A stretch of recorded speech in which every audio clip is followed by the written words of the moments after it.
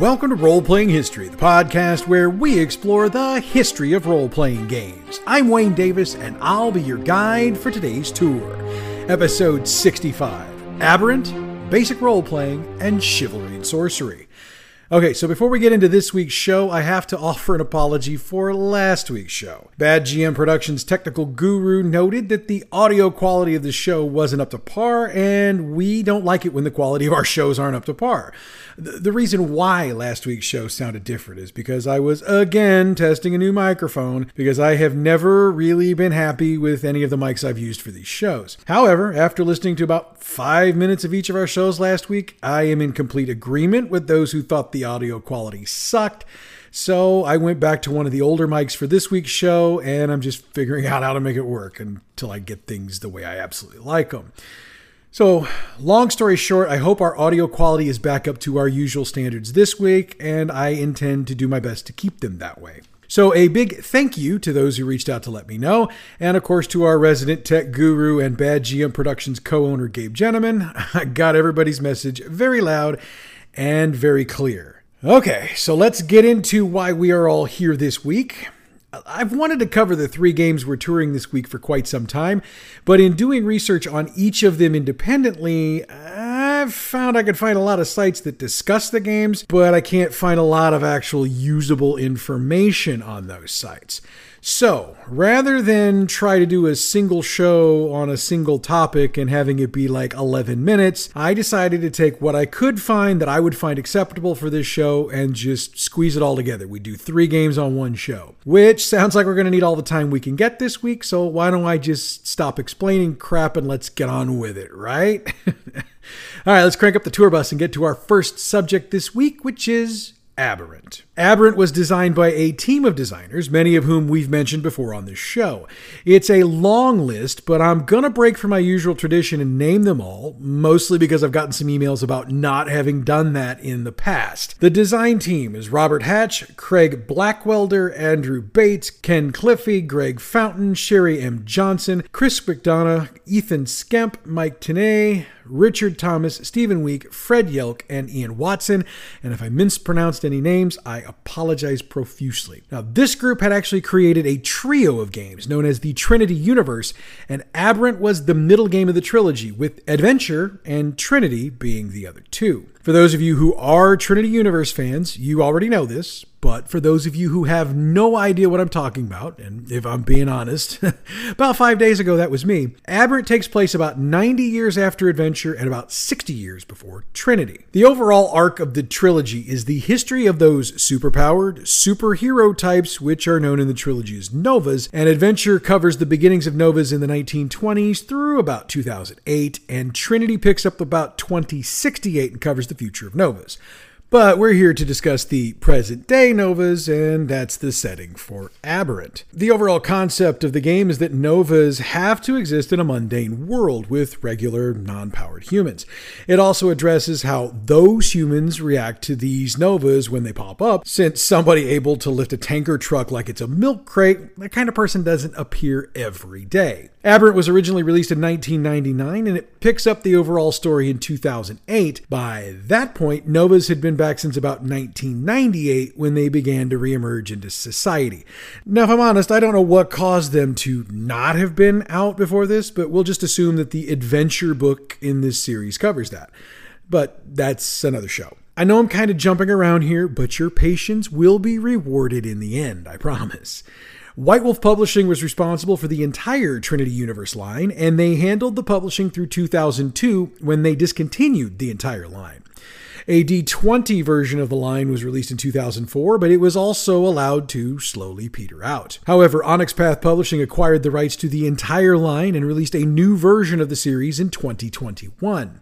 The Aberrant book is titled Trinity Continuum Aberrant, and it should be available at your friendly local neighborhood game shop. If it isn't, hey, ask them to order it for you. Okay, so with the history out of the way, let's pop the hood on Aberrant and see what makes it tick. Other than the D20 version, which if you've played pretty much any game that uses the D20 system, you understand the basics of how that works, Aberrant has used 2 systems over its history, the Storyteller system and the Story Path system.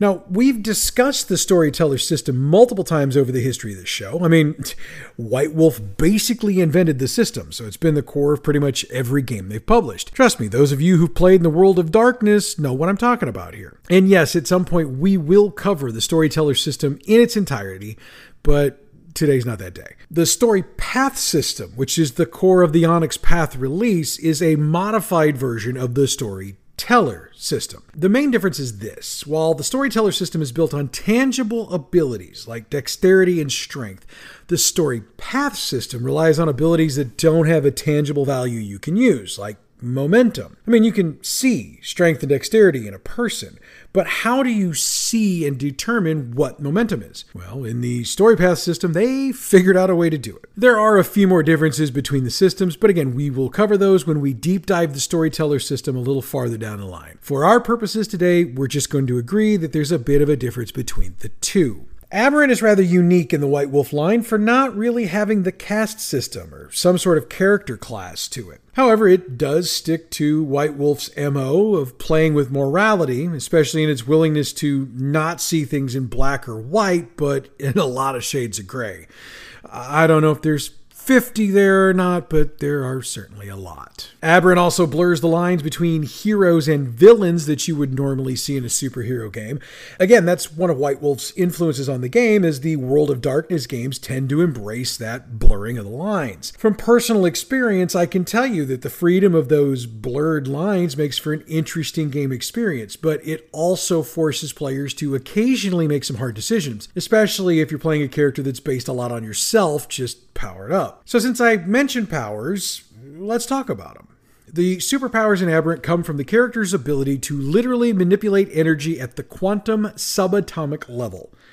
Now, I don't have any idea what that means. I have no idea what quantum mechanics are, and I'm gonna lay even money most of you don't either. And that actually is the point of Aberrant. Since most people wouldn't understand the theories behind quantum mechanics, a character's power is limited by their subconscious, since that's what's going to be, in theory, what's going to kick in to protect you. Most powers tend to be on a single path or linked to a specific focus. Some novas use nature as their focus, others use fire, water, shape-changing, or any number of other foci that you can think of. Think about what I just mentioned like this. If water is your focus, your powers will all have some sort of water component. Maybe you can survive indefinitely underwater. Maybe you can make it rain with a thought, or maybe you can bring water forth from your hands. Possibilities are limitless. Now, the rules do get deeper into that, but I wanted to give you like a quasi-example of what I meant by a focus. Now, of course, as all superhero fans know, with great power comes great responsibility, or at least some great downsides. And by great, I don't mean happy fun time downside. No, it is bad. Taint is another component of Aberrant, and it exists because novas tapping into the quantum fabric of the world without fully understanding it comes with a price. Taint, simply put, is the non-human side of quantum manipulation. In other words, the more you tap the quantum fabric, the stronger you get. The stronger you get, the more taint you acquire. The more taint you acquire, the less human-like you become. In game mechanics, higher levels of taint come in the form of either physical or mental defects, or both if you're just that powerful. A few examples of defects can be sociopathic disorders, one of your powers always being on, a continuous radiation coming forth from you. Those are just 3 of the possibilities. In all honesty, the possibilities with taint are limitless. And, as you would expect, these outward expressions of taint make it more and more difficult for a nova to blend into society. Now, what would a superhero-type game be without some factions? And as I name these, you might just see some connections to some of your favorites from comic book lore. First up, we've got Project Utopia. These folks seem to be the altruistic group. They promote cooperation and unity between novas and humans, with the idea being to build a more perfect world. For the record, Project Utopia also has a UN sanction to deal with novas, so there's always that hanging over a nova's head. Next up, there's Project Proteus. These are the guys who do the wet work to keep novas in line. I mean, I call it wet work, but it's really up to the storyteller to decide how far these guys will go. Maybe they don't actually kill novas. Maybe they just conspire with others to mess up their cover. Or maybe they take it to an extreme and they try to find ways to sterilize novas so they can't exist anymore. eventually. Needless to say, Project Proteus is not going to give your group the warm fuzzies when they butt heads, as it were. We've also got the Terrigen as a faction. These guys have decided that embracing who they are is a good thing, and that philosophy has led them to decide they are superior to humans. Yeah, these guys are going to make your game a whole lot of fun. The Terrigen, by the way, are not a single group. It's actually a coalition of multiple smaller groups that are united in vision and purpose. Which also means that if your Novas happen to be going after them, it's going to be a lot like fighting a Hydra. Cut off one head and you're going to probably find two more growing in its place. Another faction in the game are the Aberrants. This is, when compared to the other factions, pretty small. They believe, quite seriously, that there is some sort of corruption within Project Utopia, and they've managed to get the attention of Project Utopia, which is going to obviously lead to some conflict along the way. And if we're being honest, probably some coordination with Project Proteus to deal with the Aberrants. But that might just be the way I'd run it. Your personal experiences may differ. Last on our list of the major factions are the Directive. Yes, that sounds ominous, and it might be, depending on how you run your game. This is an intelligence gathering agency controlled by Russia, the United Kingdom, Germany, Japan, and the United States. Like I said, this could be ominous, depending on how you run it. Now, with all of that, I need to note that there are a variety of other factions inside this game, and your Novas will probably belong to one of them, or at the very least, contract with them to do jobs. Of course, your storyteller might decide that you and your fellow players are playing characters in their own faction. But again, this is all up to your storyteller. So we've looked at powers, taint, and factions in the game. How about we look at how we get ourselves to that point? Check out a few details on building a character. First up are the basics. In gameplay, the player uses a 10-sided die, as is standard with the storyteller system. When a roll needs to be made, the player adds their character's attribute to the skill or power being used and rolls that number of d10s. Anything 7 or higher is considered a success roll, and the storyteller will determine how many successes are needed to succeed at the task at hand. I mean, after all, if you're driving an armored car, that might require 1 or 2 successes. But driving an armored car while, say, a teammate is fighting someone off in the back, and while a fighter jet is trying to drop bombs on you, that might require 7 or 8 successes. Yeah, okay, that's a little bit extreme, but I think the example makes the point. So, building a character in Aberrant is pretty much the same as building one in any other White Wolf game. You've got your normal attributes and skills, and they're purchased in the normal way. What makes Aberrant different is that there are also mega attributes that can be purchased and quite frankly need to be purchased in order for the character to be a Nova. The scores in these megas can be added as dice whenever the Link mundane attribute is being used. And what makes mega attributes even more special is that every success on a mega attribute die counts as 2 successes, while a 10 counts as 3. There's an alternate use for mega attributes as well. A player can choose to use the score on a given mega attribute to reduce the target or difficulty by 1 point per score point. Of course, that can never drop your target level below 1. And before you ask, yes, a player can split the mega attribute points between lowering the target and getting more dice. Don't thank me, thank the game creators. Powers are purchased just about the same as skills, though unlike skills, which cap at level 5, powers can reach level 6. That being said, powers are cheaper to purchase at lower levels, though, as you might expect, they're not quite as powerful. Needless to say, the higher the level you want a power, the more points you're going to need to purchase them, so you're probably going to have to play for a long time to get that level 6 teleportation power you were wanting so badly. Again, from my own experiences, the game is still a lot of fun to play at lower levels, so really don't get overly concerned about only having level 1 powers. Eventually, everything does work out. Hopefully. Over the course of the original run of Aberrant, 14 supplements were produced. Additionally, one supplement, Underworld, was available as a PDF only, while another, Brainwaves, was never actually supposed to be published as it was considered unfinished. That being said, the author, Stephen Kenson, allowed it to be made available in PDF form. There were also several supplements written by fans, and those, of course, were available solely in PDF as well. Over the years, Aberrant has been a favorite of both critics and fans, and most of the reviews you'll read about the game are positive. Let's shift gears now and check out our second entry on today's show, Basic Role-Playing. Now, basic role-playing has an interesting history. It originated with the rules for RuneQuest, which was created by Steve Perrin and released in 1978. However, Greg Stafford came up with the idea of simplifying the rules, take out some of the more complicated systems, and release it as a 16-page book. That's how RuneQuest was quasi-morphed into basic role-playing. Chaosium was responsible for both games, by the way, so there weren't any licensing issues.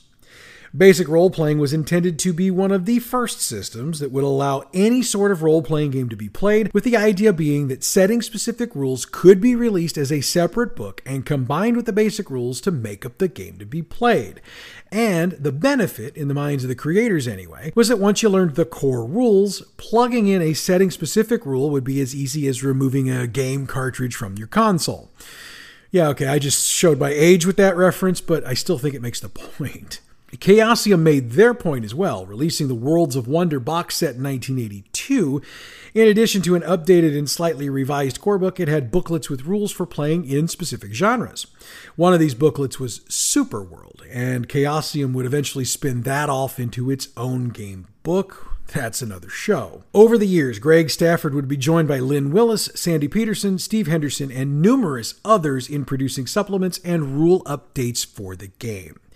It should be noted that in the minds of numerous writers and historians, Basic Role-Playing is considered to be the first role-playing game system that introduced a full skill system regardless of profession or class. Now, if we're being honest, RuneQuest started down that path, but Basic Role-Playing refined it. And I should add that Call of Cthulhu refined that even further when it was released, because it's pretty much a skill-based system. Basic Role-Playing got a third edition in 2002, titled Basic Role-Playing: The Chaosium System. It was another revised and updated form of what had been previously released, so the names we've mentioned already got credit for the design. Yay! 2 years later, Chaosium released a series of paperback booklets called the Basic Role-Playing Monographs. The first 4 books in the line, the Player's Book, Magic Book, Creature's Book, and Game Master Book, were basically just the third edition of RuneQuest with the RuneQuest name and trademarks removed. Most believe that Chaosium did that because while they'd lost the rights to the RuneQuest name, they still had the copyright to the rules system. Over the years, they continued to release monographs. These releases updated the mechanics and extended the system to other genres of games. It should be noted, however, that a number of these monographs utilized rules from other out-of-print Chaosium games. But you know what? I don't blame them. I mean, if you own it and you can't or aren't using it in its original form anymore, why not try to find a way to make a buck out of it? As long as it doesn't suck, anyway. In 2008, Chaosium produced what we would call the 5th edition of the game. Jason Durall and Sam Johnson distilled all of the previous published works and updated them for the new edition. This new edition, called Basic Role-Playing: The Chaosium System, has also been called the Big Gold Book, both due to its size and the fact that it has a gold-colored cover, of course. The 5th edition took basically all of the subsystems originally published and provided them with the core rules. That would allow game masters to build their own games for pretty much any genre with the purchase of a single book. Chaosium also released a quick start booklet for players new to the system as a way to entice them to purchase the Big Gold Book. This version of the game got an upgrade in 2011, which I guess we'll call 6th edition, though Chaosium itself refers to it as the 2nd edition of the upgraded system. Semantics, kids, semantics. We've got one more release for Basic Role-Playing for you. In 2020, Chaosium released it as a system reference document, which allows for other companies to produce material for it so long as they follow the guidelines. So I guess it's not really a new release per se, but an opportunity for other publishers to drop new stuff. Ringworld, Hawkmoon, and Nephilim are among the various Chaosium titles released over the years that utilize the Basic Role-Playing system in some form. The SRD wasn't the first time Chaosium had put the Basic Role-Playing system out there for others to use. They just previously made other publishers pay to get the license to do it. It also made them one of the first publishers that actually allowed something like that to happen, because for the longest time, you just didn't allow anybody else to publish something using the system you'd created. That was just the mindset of the time. Fantasy Games Unlimited was one of the first to take advantage of this, publishing Other Suns in 1983. The Swedish publisher Target Games also licensed Basic Role-Playing to produce the game Drakar och Demoner in 1982.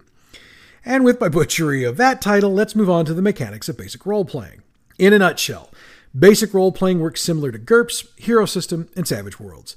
Much like those systems, it takes a core batch of mechanics for character creation and keeps them non-specific to a particular genre, which allows them to be easily incorporated into any game. With basic role-playing, there's 7 core characteristics: size, strength, dexterity, constitution, intelligence, power, and appearance, which has also been called charisma over the various editions. As in other systems we've covered on this show, you use the attributes to work out your scores and skills, which are percentages in basic role-playing. And for this system, the skills are the basis of playing, as percentile dice are rolled when attempting actions, with equal or lower rolls being successful. That's similar to a lot of games we've discussed. The various editions of basic role-playing have tinkered with the mechanics a bit, and one of the big changes is the percentile system itself.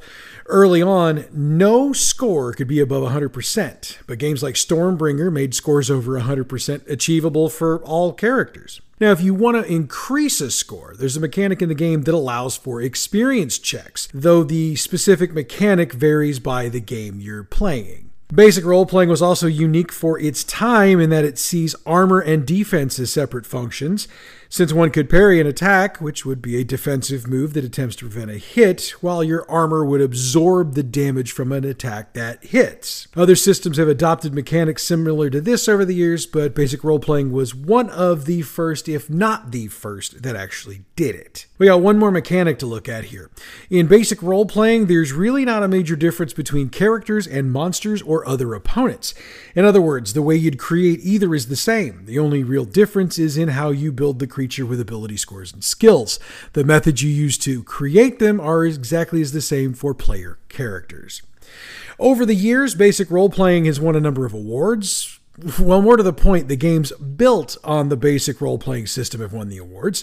Call of Cthulhu won the 1981 Origins Award for Best Role-Playing Rules. Other editions of Cthulhu have also won Origins Awards, and Cthulhu has also picked up the Origins Hall of Fame Award. Okay.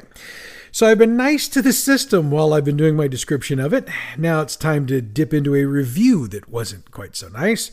Ronald Peer reviewed the system in the July 1981 edition of the Space Gamer, and here's what he had to say. Quote, "Basic role-playing is too little, too late. RuneQuest is long established, does an adequate job of teaching role-playing, and there are now even more games to choose from. If you want to teach role-playing to a very young but literate child, basic role-playing is excellent. Otherwise, for all its charm, it's not much use." End quote. There were some reviewers, such as John Sapienza in the August 1981 edition of Dragon Magazine, who found some redeeming qualities about the game, but most reviewers panned the system for many of the same reasons as Peer. And even though Sapienza had nice things to say, even he noted that basic role-playing was, quote, "not a fantasy role-playing game as such, but a handbook on how to role-play, and a simple combat system to help the beginner get into the act," end quote. To this point in the show, we have now covered 2 of our 3 topics, so before we run out of time for today, let's get into the third and final tour stop: chivalry and sorcery. We've covered chivalry and sorcery in a short form back when we were doing our timelines of role-playing games, so a few of the things I'm going to be discussing here are going to sound familiar. However, we haven't yet done it in longer form. That's why we're doing it today. I'm also going to handle the history and mechanics of the game a little bit differently than I usually would, and that's because every source I checked out for the game tended to organize their stuff by edition. So, rather than give a full history, then break down the mechanics, then do reviews and awards, we're going to do all 4 of those by each edition of the game. It's a little different for me, I'll grant you, but it does save my sanity since it's how all my research is organized, and I had about 30 pages of research, which my wife and daughter will tell you is a hell of a lot more pages than the amount of sanity I have left, and I can assure you of that. The basics and the history of chivalry and sorcery are this. Edward E. Symbolist and Wilf K. Backhouse were gamers who were exceptionally annoyed and dissatisfied with the mechanics and rules for D&D. Now, mind you, these were the days of the original rules, and I can assure you they were not the only ones who found them confusing, frustrating, or a combination of the two. Unlike most gamers, though, Symbolist and Backhouse decided to do something about it. They created a game they called Chevalier, which was derived from D&D, which was at the time pretty much the only thing going when it came to fantasy gaming. The original plan was to present it to Gary Gygax at Gen Con in 1977, with the thought being that maybe TSR would want it as a variant on D&D or some sort of alternative system or something. But before they could get their meeting with Gygax, a fellow by the name of Scott Bizar met with them and said, He suggested they could release the game without the backing of Gygax, and he believed Chevalier could be a legitimate competitor to Dungeons & Dragons. He was so confident he actually wrote out a letter of intent and Symbolist and Backhouse signed. Of course, if they were going to publish this game on their own, they were going to need to remove any references to materials from D&D, and that was going to take some work because they'd used a saving throw table that was quite similar to D&D, among a whole lot of other rules that were quite similar to what you would find in the other game. Once those changes were made, the first edition of the new game, now called Chivalry and Sorcery, was released in 1977. Before we drop further into the timeline of the game, we should note what the writer Michael Tresca said about the game in his 2010 historical coverage of the industry as a whole, The Evolution of Fantasy Role-Playing Games. He noted that the game, quote, embraced a realistic approach to medieval France in the 12th century, complete with feudalism and the Catholic Church, end quote. There were more to his thoughts on that game, but when I cover that book in another show, you're going to understand why I didn't include him. Spoiler alert, he's been known to get some of his facts and dates wrong. Just saying. Sorry, didn't mean to dog the guy in a show that wasn't even about his stuff. Let's just go ahead and dig into the timeline of the various editions of the game. As I mentioned, the first edition came out in 1977 and was published by Fantasy Games Unlimited. As Michael Tresca noted, the background of the game was very much influenced by medieval France and the concepts of Christianity. It also included knights, and that brought its own blend of chivalry, tournaments, courtly love, and all the other things that you would expect from knights. There was also the hierarchical priesthood. These guys could perform miracles. And I think just in the background, you're seeing what the big differences were from D&D. Symbolist and Backhouse also managed to sneak in some Tolkien references, with hobbits and Balrogs being a part of this first edition. I'm thinking, though, that the Tolkien estate must have gotten wind of that at some point, because those references disappear as you get into the later editions of the game. Let's look at character creation. With that, Chivalry and Sorcery begins with the selection of the character's race. Okay, that's not entirely true. It begins with the random selection of the character's race. See, a lot of the character creation in Chivalry and Sorcery at that time was random. Roll some dice, check a chart, and go with what your die rolls would give you. I'll admit, there were some reviewers that didn't like that, but we'll talk about that in a little bit. Once the race has been figured out, there's more randomness to come. The character's primary characteristics, size, weight, and astral sign are also randomly chosen. For the record, primary characteristics are dexterity, strength, constitution, intelligence, wisdom, appearance, and bardic voice. When it comes to secondary characteristics, there's a set system to figuring out their scores. They are derived from the primary characteristics and adjusted by the size and weight of the character. And I'll admit, that's not something I'd seen done before, but later editions of D&D, along with other games published since about 2000, they do kind of make adjustments to skill checks that are based on encumbrance, your armor, and things like that.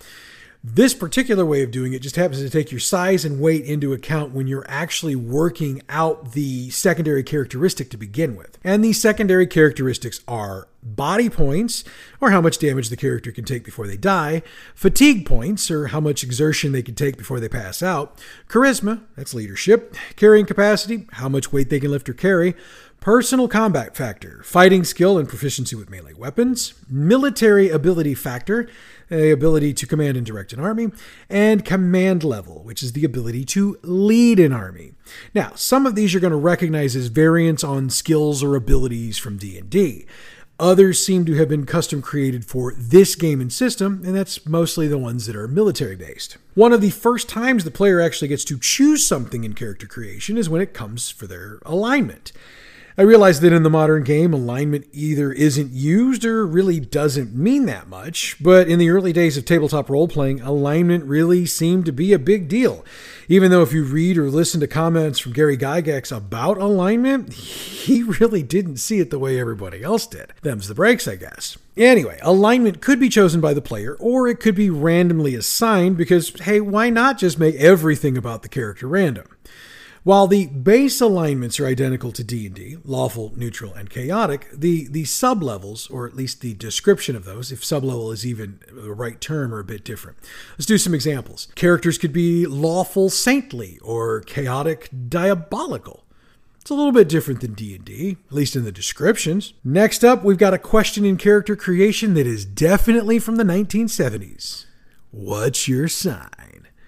All right, if you've got no idea what that means, ask somebody who was dating in the late 70s. Trust me, it has gone down in history as probably the cheesiest pickup line ever. So, we're going to forget about that. Let's get into astral signs. Those, as everything else, are randomly assigned. The concept here is that you might have been born under a lucky star for the vocation you have, and if that's the case, you'll gain more experience when you do tasks in that area. If you weren't, you will get normal experience. If by chance you happen to be born under an unlucky star, you're going to get less experience. So it could very well suck to be you, or suck to be your character, anyway. Phobias and mental illness were also a part of the character creation process, and while phobias still exist in a number of games today, we've gotten a bit wiser about mental illness, and most game creators won't even touch that subject unless it's in a respectful tone. You can call me a snowflake if you want, but I'm perfectly okay with that change in philosophy. If you want to know why I feel that way, we did an entire episode on mental health in gaming in early January of this year, so head over to the archives and check it out. Next up is social status, and it's determined by, you guessed it, a random drawing. This will give you the origin and social rank of your character. And once you get all of these things we've talked about figured out, you as the player do get a choice, and that's what role your character will follow. And there are a ton of those, so we're not going to get into them here. Maybe that's something we can do for the campaign build along, or maybe a YouTube or website exclusive. If you might be interested in that, hey, hit me up, let me know. Now, as a fan of both Harry Potter and Harry Dresden, and as an aside, what is it with wizards named Harry? Anyway, I have to discuss the magic system from Chivalry and Sorcery a little bit. Wilf Backhouse was the designer for that magic system, and it's been reported that his inspiration came from the book Real Magic by Isaac Bonewits. By the way, Isaac Bonewits has been described by many as a neo-druid whose focuses were neo-paganism and magic. And no, I'm not making fun of him. When I read his Wikipedia entry, this seems like a pretty damn interesting dude. So there's that. Obviously, I didn't dig too deep into it because this show's not about him. It's about this game. But anyway, something to think about. Getting back into our game, the ability to cast magic, or at least the capability of that, is determined by the concentration level, which is derived from characteristics, bonus astral, and experience. Now, that determines the magic level. Magic level determines what level of spells are available, and obviously more levels are available as the components that make up the magic level increase. The highest magic level a magician can have is 22, which comes from the number of cards in a Major Arcana tarot deck. One more magical thing is called the personal magic factor. This determines the scope and duration of spells, plus the amount of materials the magician needs. It's made up of various characteristics, plus the magic level. Look, I know this is all confusing, but it's most assuredly different than D&D, which was their idea. All right, I promised a couple of reviews of this first edition, so let's get to them. Greg Costikyan gave his in the initial issue of Ares magazine in March of 1980. He gave it a score of 6 out of 9 and said, quote, "Although the lack of world design rules and poor organization are sorely felt, CNS remains the best full-scale complicated fantasy role-playing game published to date," end quote. John Tyndall wrote his own review in the October 1981 issue of the Space Gamer. He agreed with other reviewers who thought the rules were too complex. However, most of those reviewers who urged players to avoid the game, Tyndall didn't. He said, quote, "It's been said that CNS is unplayable, that it's better as a work of reference, but that is emphatically untrue. I know many people who play CNS and enjoy the game very much. It all comes down to one question. Are you willing to spend the time to learn the complicated rules? If you are, by all means, buy CNS. Your reward will be many hours of joy. If you are not, stay away. It's not for you." End quote. Insofar as awards, this version of the game won the H.G. Wells Award for all-time best ancient medieval rules of 1979. Chivalry and Sorcery might have had a bit of a rough exit from the gate, but it did well enough to earn itself a second edition. Fantasy Games Unlimited published this version as well, with Symbolist and Backhouse retaining their credits for writing and creating. It was released in 1983, and while it was different in its presentation, coming in a cardboard box and having 3 booklets of rules, which at the time was the way you presented your game, the mechanics of the game stayed the same. In fact, the only changes admitted to by Fantasy Games at the time was what they referred to as clarifying or simplifying some of the points made in the rules. However, there was one somewhat significant change made with 2nd edition, and that's that the medieval setting was divided into 3 very distinct eras: early feudal, high chivalric feudal, and late chivalric feudal. This brought the setting a bit more in line with the timeline in history, and it also allowed for a difference in technology depending on the era the game was set in.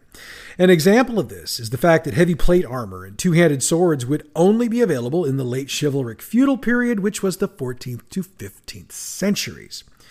Other than this change and some clarifications, the game stayed the same. The question would be, did the reviews change with the edition? Marcus Rowland reviewed this edition for the October 1983 edition of White Dwarf.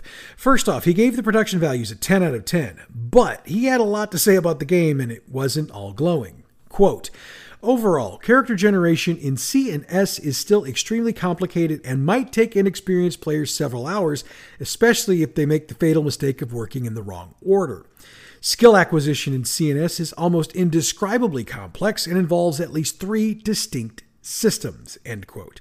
However, he did say, quote, "Probably the best feature of these rules is their attention to detail, expressed in such minutiae as the table used to develop the exact culinary skills and tables for eye and hair color," end quote. Paul Mason was a bit more blunt. He reviewed it for Imagine Magazine and said, quote, "Chivalry and Sorcery mistakenly attempts to compete with the AD&D game in terms of detail. It's a hopeless task which can only produce a fragmented and complex set of rules. As a reference work, and as a source of ideas for incorporation into other games, Chivalry and Sorcery is still excellent, but I doubt it will shake its popular image as a cult game on the fringes of the hobby mainstream," end quote. I dug up more reviews, but I gotta be honest, they all pretty much say variations on what we just got here, so rather than continue to just beat the dead horse, let's move on to 3rd edition. It took 13 years to get a 3rd edition, but in 1996, Highlander Designs published the book. It was revised and designed by Symbolist and Backhouse, with G.W. Thompson working with them this go-around. Thompson was the founder of Highlander Designs, so if he wanted to help, one can say it was most certainly his right to do so. This edition of Chivalry and Sorcery has been nicknamed the Green Book, since the cover is green. Yeah, I know, duh. This version of the game made some major changes, the first of which was the removal of all French historical and cultural background. They also pulled all of the medieval references from the book. In my opinion, stripping the game of its French and medieval portions kind of takes away what made it different, but Highlander Designs would disagree with that, as they stated at the time they were doing this to make the game, quote, "more flexible and customizable," end quote. In a first for the Chivalry and Sorcery line, a system of skills was developed, and these worked much like the skills we're used to seeing in today's game. However, they still used the percentile dice system, so at least that part of the system didn't change at all. Pyramid Magazine number 29, which was the January-February 1998 edition, had a review of this version of the game. The reviewer noted that, quote, "It definitely uses some modern production features, though the layout is a bit busy and plagued by typos. But the defining aspect of most 90s games, which is quick character generation, rules lightness, and storytelling, not dice rolling, those aren't a part of this game. Instead, CNS3 recalls the early days of gaming with an emphasis on rules and charts to cover just about any conceivable situation," end quote. Gotta be honest, I'm not sure if that's a positive or negative review, but it sounds a whole hell of a lot better than what we were hearing for the first 2 editions. Now, sometime between 1996 and 1999, Highlander Designs went bankrupt. During those proceedings, Britannia Game Designs Limited, which is a British company owned by Steve Turner, bought the company. And they wasted no time getting another edition of Chivalry and Sorcery out. They called it the Rebirth Edition, and it came out in 2000.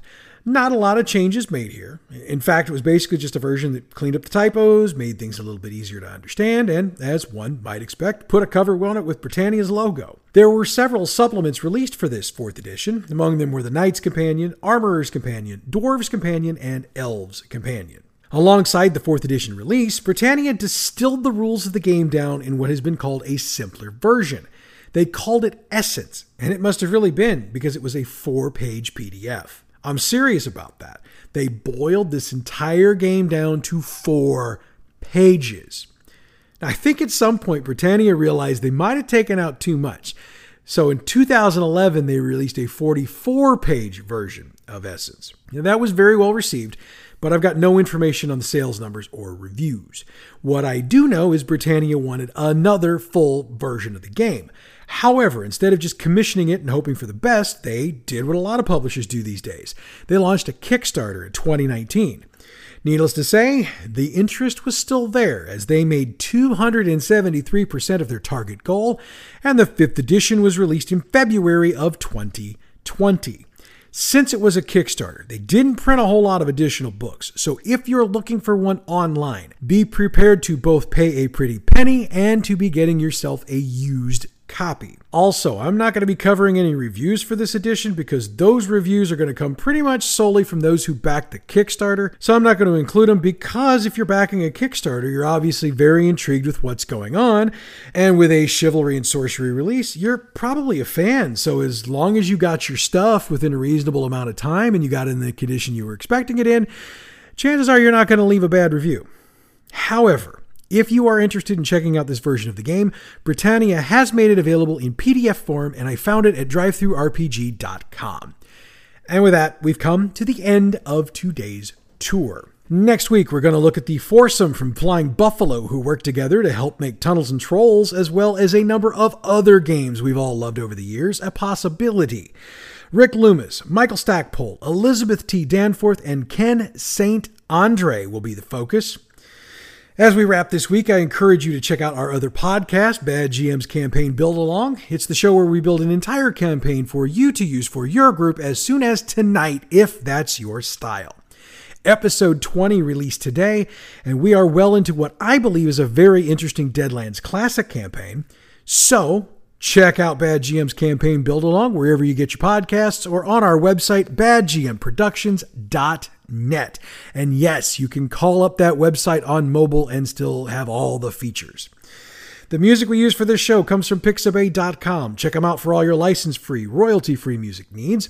Role-Playing History is a production of Bad GM Productions. Check us out on Facebook at facebook.com/gaming/BadGMProd, Twitter at BadGMP, YouTube, Bad GM Productions, email badgmproductions@gmail.com, and online the website, as we've said several times, badgmproductions.net.